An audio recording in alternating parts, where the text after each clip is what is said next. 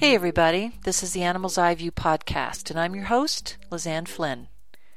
I mentioned the E word in last week's podcast, the E standing for the word energy, in reference to animals being masters of the language of energy.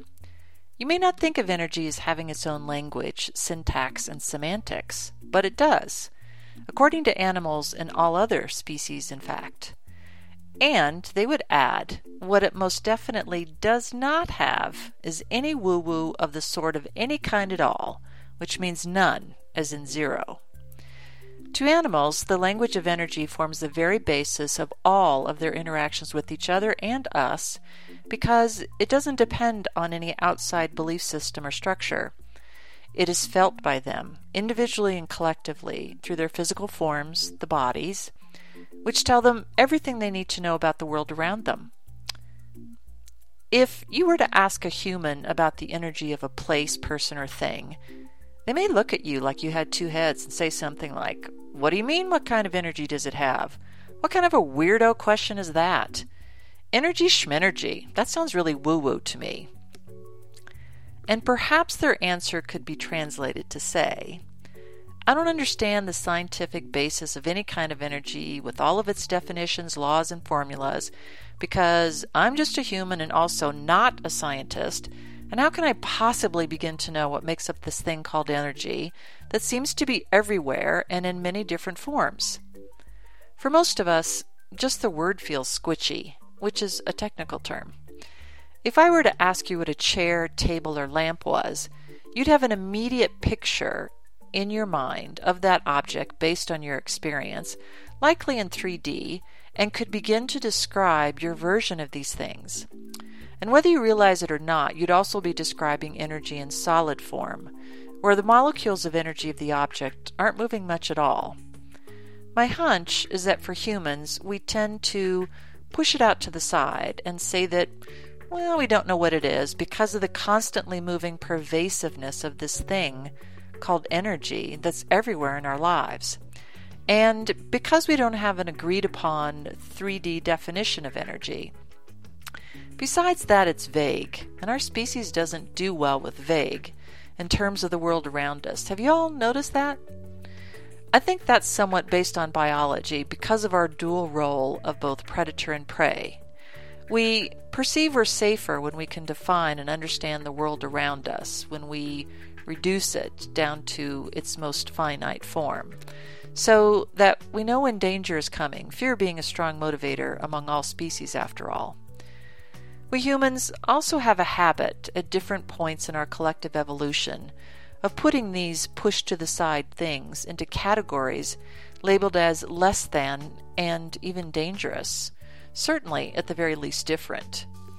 Depending upon who and where you were in history, say, an astronomer and physicist whose name rhymed with Galileo, didn't mean that you came out on top when you publicly promoted things of a general energy nature like the Earth being round and the Sun being at the center of the galaxy.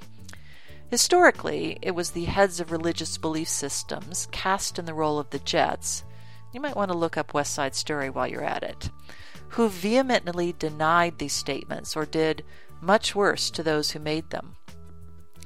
From my perception, it was their desire to exert control over what humans believed about the physical world around them, because they thought they knew better than the rest of the humans on the planet, and maybe their reason was more nefarious. We're each entitled to our own opinion on that.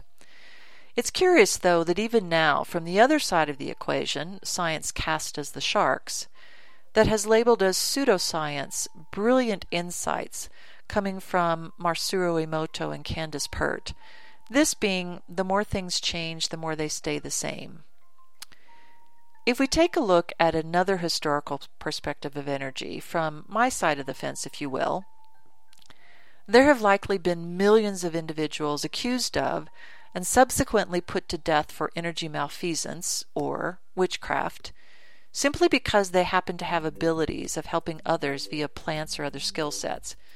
Perhaps they were, like their earlier general science counterparts, attempting to illuminate for the rest of us facets of the amazing field of energy that at the time were hidden from the majority of humans.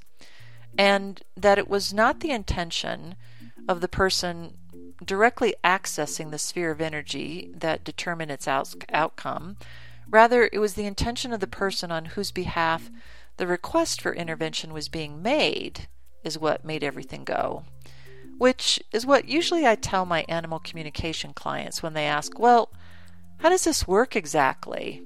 If my animal doesn't need to be with you physically and they happen to be sleeping at the time you and I are talking, I say in response that it's the guardian's intention in wanting to talk with their animal family members that forms the juice, if you will, the point of energy access that enables me to bridge the outside species differences between animals and people and get to the common bond of heart and soul that unites both.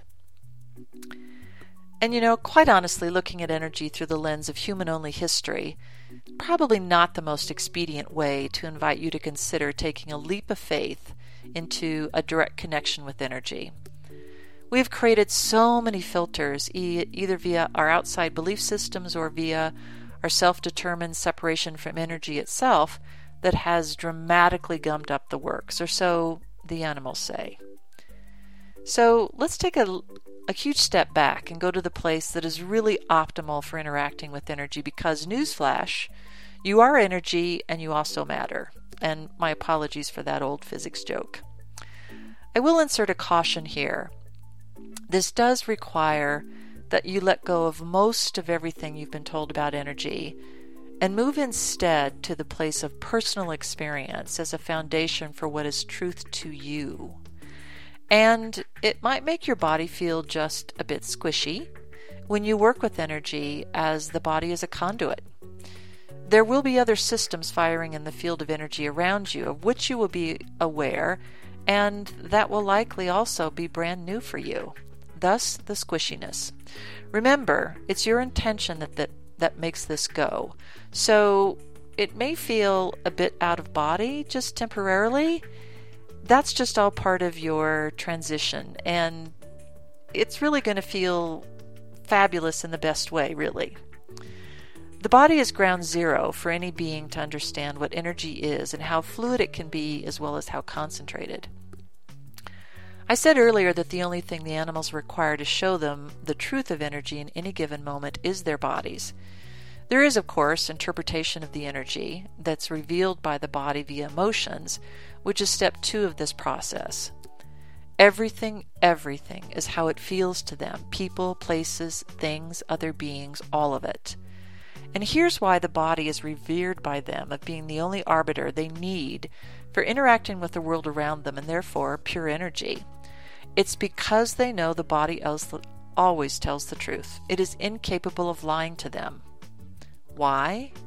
Because the body's only prerogative is to protect and maintain health for as long as it's supposed to during any animal or human or plant or crystal experience on this planet. You never have to tell the body to heal on your behalf, whether the injury is a paper cut or surgery. It automatically starts protecting itself and therefore you from further harm. And yes, we do know how this works scientifically and in great detail. But have you ever really wondered why? What is the go juice behind that? Truth be told, the wisdom of the body surpasses anything humans know about it. We're really a bit behind, actually, in understanding how it works. For instance, did you know that it was only in 2015 that humans uncovered the fact, because really it was already in existence, it's another silly thing we do calling it a discovery, that the brain and the immune system were connected via the lymph system. Scientists at the center of this information were stating that textbooks will have to be rewritten, to which the animals honestly kind of shake their heads and sigh a bit, because everything about this planet is already known to them through the language of energy, which, as I said earlier, is a different kind of language than verbal. It's all experiential. Well, now you might say, how do I know that it's the truth? Simply because you're physically here on this planet now is a testament to your being entitled to work with the fields of energy on Earth all on your own. And the interesting thing is that others' experience of this energy will be very similar to yours, because the energy is the same. You're just the different part, which forms a collective understanding, and yet your experience will be uniquely your own. Here's an example of that. I know what water tastes like to me, and I don't know at all how it tastes to you. How can I? Your body is yours and unique to you, yet we can likely agree that water is refreshing and cool and liquid. Do we really need to know anything else about it individually? Not really. Collectively, we can do as the animals know how to do and watch how a river works versus how a lake works. We might feel the faster flow of water with a river than a lake, and we might then understand how water can push things in its path to move more quickly.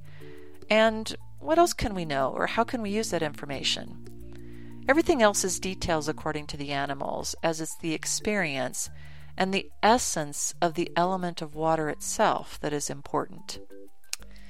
Here's an introductory energy activity that you can do with yourself, others you know, plants, animals, crystals, really anything else that's made of energy. You may have seen or done this before, and you may have seen it where you rub your hands together to get them warmed up first. I would invite you not to do that, just so you can see how strong your own bioelectric field of energy really is, that's generated by your own body because you are your own source of energy. So stand up, if you can, where you are, feet about hip distance apart and your knees slightly relaxed. Bend your arms at the elbows about 90 degrees, facing out and in front of you. Take a few deep, relaxing breaths and focus your attention in the space between your hands. When you feel like you're ready, move your hands closer together with the palms slightly cupped and fingers together. Go slowly and be aware of your palms maybe starting to get a little warmer, or maybe tingle, or maybe even feel a bit itchy. The closer you get your hands together, the more heat or resistance you might feel. And while it might be quite subtle, it also might be quite profound. It's a really different feeling than, say, placing your hand on something solid or even liquid. This is energy, pure energy, so go slowly and take your time. It works best, I think, if you close your eyes so that you won't be distracted by watching your hands come closer together. And don't worry, no one else will make fun of you because their eyes will be closed too. If you get to where your hands are touching and you haven't felt anything, or maybe just a slight pressure, that's a cue to start over. Making your hands extension tools to feel others' fields of energy takes time and practice, because it's a very different way of interacting with the world around you and using a much different language than what you're used to using. Once you've got this down, then the real fun can begin. Get together with your friends and family members of the Human Persuasion and stand about a foot apart with your arms bent to the elbows again and palms up, only this time facing each other. Using the same process as before, start with focusing on the space between you and the other person and slowly moving your palms closer to the other person's palms. Stop when either of you feel heat or tension or resistance. And then maybe watch to see if other information comes in. Observe this space. Does this feel differently than when you did it by yourself? Maybe there's pieces of information coming in, like little flashes of visual information, or maybe a sensation on a different part of your body. Now you can try it with your animal companion by placing your open palm about 8 inches above their back. Slowly move your palm closer and stop when you feel heat or resistance or tension, just the same as before. And then observe what you feel. Is it lighter or heavier than what you felt with another human, or maybe even with yourself? Are there any other flashes of information coming in? Not to go deeper than we need to at this point, but any other pieces of information or energy coming in will be shared with you via what we can call for now your intuitive muscle. And yes, you have one, even if you've never felt it before, all because you have a body on this planet, and this is kind of part of the standard equipment that you get. I invite you to try this exercise with plants, trees, flowers, anything that has the form on the planet has energy in it. And besides being fun, this activity helps you and your body to begin to learn a bit more about the language of energy, which in turn brings you closer to every other being on the planet, as well as bringing you closer to yourself. We'll journey a bit further into this wonderful world on the next Animal's Eye View podcast. In the meantime, you can find me at LizanneFlynn.com. I'm your host, Lizanne Flynn. See you next time.